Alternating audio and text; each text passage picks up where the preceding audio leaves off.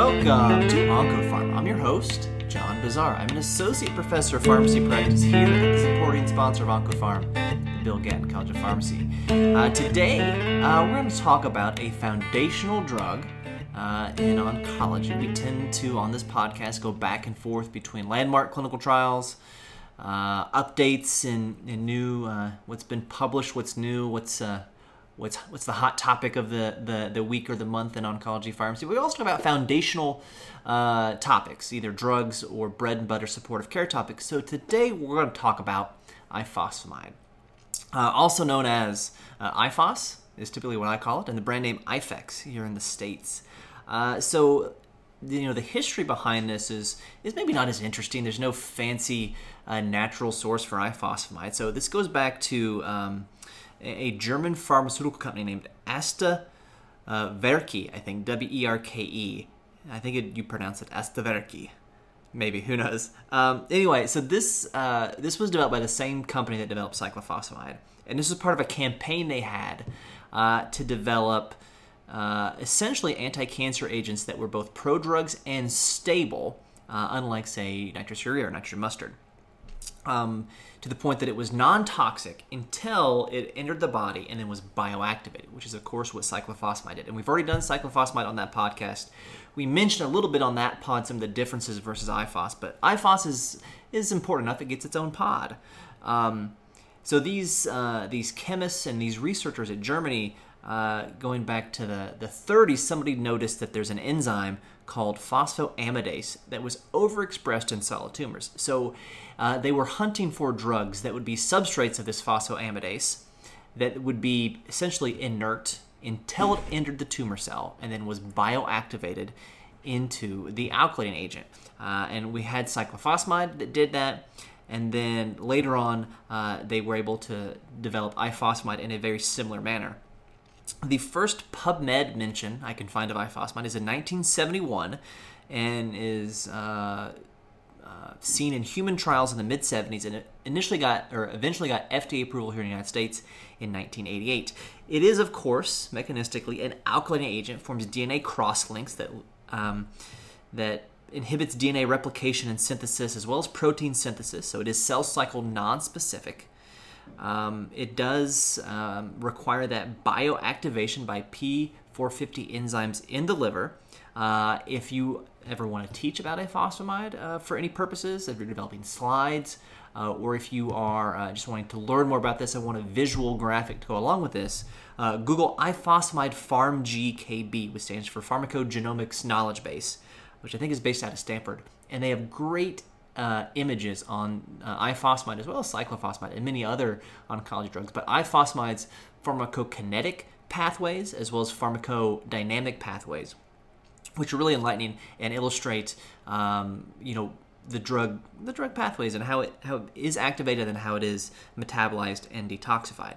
Now, of course, ifosfamide and cyclophosphamide, they sound the same, so they got to look pretty similar, and of course structurally they are. There are notable differences, though, between ifosfamide and cyclophosphamide. Now, ifosfamide is slower to be activated to the phosphoramide mustard, which is the active moiety, and that activation is fourfold slower than cyclophosphamide. And in the early studies, they identified that a single dose of ifosfamide was more toxic and less effective compared to a single dose of cyclophosphamide, and a single dose of ifosfamide also produced more of the toxic metabolites, which is a key thing that we will talk about. It does have ifosfamide a smaller volume distribution compared to ifosfamide, or compared to cyclophosphamide, and that is one of the reasons that we think it requires multiple dosing to increase the efficacy to be near what we would get with cyclophosphamide. And because of that slower activation and that we need multiple doses, we end up creating a lot more of the toxic metabolites per dose of ifosfamide versus dose of cyclophosphamide. So there's more acrolein, which of course causes the hemorrhagic cystitis. There's more 2-chloroacetaldehyde, which is the metabolite that causes neurotoxicity. And if you just think about it very simply, I mentioned that ifosfamide activation is fourfold slower than cyclophosphamide activation. So if you take a typical dose of cyclophosphamide, say 750 milligrams per meter squared, and multiply it by 4, you're getting somewhere in the 3 to 4 gram per meter square ballpark, and that is typically a standard dose of ifosfamide. You give a 4-fold to 5-fold higher dose because you need more ifosfamide to have this same anti-cancer activity per milligram or per unit of cyclophosphamide. So that explains why we see the different toxicity profiles between ifosfamide and cyclophosphamide, and why we see different doses of these drugs and in fact, different dosing regimens for these agents. Ifosfamide is used in quite a bit of malignancies, used in lymphomas, in the ICE regimen or the RICE regimen if you're adding rituximab, if it's a CD20 expressing lymphoma like a B-cell lymphoma. The dose in that regimen at ICE is 5 grams per meter squared IV. Now that's given over 24 hours.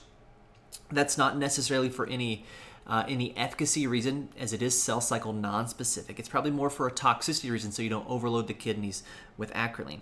Typical dose of ifosfamide can be given over even 30 minutes. Many regimens recommend to give it over say 3 hours or something like that. It's also used for sarcomas, a very active drug in sarcomas where we don't have a lot of chemotherapy agents that are active, as part of the AIM regimen. So A for adriamycin, I, ifosfamide, and M for Mesna. If you're giving ifosfamide, you are always giving Mesna. This is a key difference if you're a novice learner, if you're learning about oncology for the first time. One difference you gotta know between ifosfamide and cyclophosphamide. Ifosfamide always requires Mesna co-administration, whereas cyclophosphamide at typical doses usually does not require Mesna administration. So in the AIM regimen, you're giving either 1.5, 1.8, 2, or 3 grams per meter squared per day over 2 to 5 days typically. And we do know that ifosfamide tends to require multiple daily administrations to increase its efficacy. And again, that goes back to probably its lower volume distribution compared to cyclophosphamide. So your common, this is not the way it is with ICE, which is just 1 day of ifosfamide, but in AIM and many other sarcoma regimens, for example, the ifosfamide is given over several days, so like 4 days in a row or something like that. It only has one FDA approval, and that is for testicular cancer. That's its only FDA-labeled indication for testicular cancer. So just because it's not FDA-approved doesn't mean it's not a very effective agent for lymphomas and sarcomas. But the dose for testicular cancer is either the VIP or the VEIP regimen is 1,200 milligrams per meter squared daily for 5 days. 1,200 milligrams per meter squared per day times 5 days. As far as the toxicity of ifosfamide, it is moderately emetogenic. The anthracycline plus cyclophosphamide is considered highly emetogenic because of breast cancer studies. It's on par as far as emetogenicity with cyclophosphamide, so it's technically considered moderately emetogenic. The myelosuppression that we see is typical of traditional antineoplasies with a nadir about 10 days later. So the moderate emetogenicity, the myelosuppression, pretty similar to cyclophosphamide. Ifos might be a little bit less myelosuppressive than cyclophosphamide. I don't know if ifosfamide has the same immunosuppressive properties the same way cyclophosphamide does. It probably does not. We don't use ifosfamide, for example, to treat lupus nephritis or anything like that. So I doubt that it does have those immunosuppressive properties that are inherent to cyclophosphamide. And even if it did, the toxicity would probably be too great because we do see much more CNS toxicity with ifosfamide. And that, again, is due to that 2-chloroacetaldehyde metabolite. And this can be just frank encephalopathy, and people can be obtunded. But more often, it's a little bit of somnolence, some confusion. It can be severe enough to be seizures and coma. And risk factors for this CNS toxicity include a low albumin, and that is because this neurotoxic metabolite is highly bound to albumin. So if you have hypoalbuminemia, you have a higher free fraction of this neurotoxic 2-chloroacetaldehyde metabolite, more neurotoxicity. Decreased renal clearance, so decreased creatinine clearance or bad kidneys is also a risk factor, and maybe aprepitant. There are, of course, some compelling case reports and some case series of aprepitant and ifosfamide leading to neurotoxicity, and then you stop the aprepitant, no neurotoxicity. The best studies we have, and they're not great studies, I mean, they're not like randomized controlled clinical trials, but the best studies we have suggest there really is not a huge risk of ifosfamide. I think there's one case control study, a retrospective cohort study that looks at neurotoxicity with IFOS, without neurotoxicity, and more people had aprepitant in the IFOS arm, but they also had a lower albumin in the neurotoxicity arm, which is probably the more of the driving factor versus aprepitant co-administration. My clinical practice, my recommendation, it's just my opinion, is not to add aprepitant up front with everybody, because many people can be controlled with moderately emetogenic CINV cocktails. But if they do have, if we do fail, so if they have an episode of emesis after one cycle of an ifosfamide-containing regimen, then I don't hesitate to add aprepitant with the next cycle. That's just my opinion. Similar emetogenicity, similar myelosuppression, maybe a little bit less compared to cyclophosphamide, more neurotoxicity, and more hemorrhagic cystitis risk. Now, as long as you do your mesna and your hydration correctly, and that people have good kidneys, you shouldn't see hemorrhagic cystitis at typical doses with ifosfamide. They always get mesna.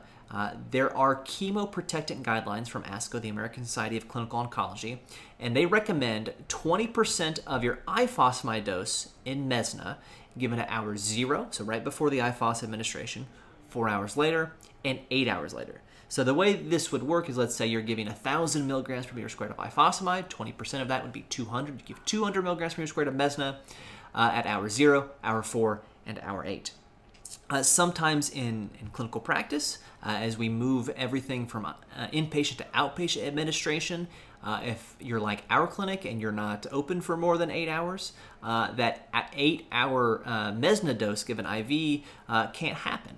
But you can give mesna as an oral formulation. You would have to double the dose. So in my scenario there, you would have to give, instead of 200 milligrams per meter squared IV mesna, you'd have to give 400 milligrams per meter squared PO mesna. The S in mesna stands for sulfur. It's sulfuric. It tastes like, in the Midwest, what we called egg water. So it's got a funky smell to it. It's not that palatable for patients to take. And it's more expensive than you would think for a chemoprotectant that is pretty old. So those are the main unique toxicities to IFOS, would be the CNS toxicity and the hemorrhagic cystitis. There is also a boxed warning for renal failure. I don't know if that is just a relic of an era before we got really good at giving vigorous hydration and mesna to prevent hemorrhagic cystitis with ifosfamide, because I've never seen that, but it could be both acute and chronic if you read deeply into the literature. One other thing about the mesna administration. In the ICE regimen, you give a 1-to-1 solution, or 1-to-1 concentration of mesna to ifosfamide. So 5 grams per meter squared of ifosfamide, 5 grams per meter squared of mesna in the same bag, and some regimens even include to continue that the mesna for 12 hours after you finish the ifosfamide infusion. So the chemoprotectant guidelines are the 20% at hour 0, 20% at hour 4, 20% of your total ifos dose in mesna at hour 8. But there are other regimens where they use a 1-to-1 ratio as far as milligrams per meter squared of ifos to mesna. As with cyclophosphamide, very, very high doses, like if you're using cyclophosphamide as part of a conditioning regimen, you can see cardiotoxicity and cardiomyopathy. That is also true for ifosfamide. So that's ifosfamide, one of our landmark of oncology pharmacy agents. Thank you for listening. You can follow me on Twitter at PharmDeepNip, follow the podcast on both Twitter and Instagram at OncoPharmPod. And until I talk to you again, remember, this is Matt.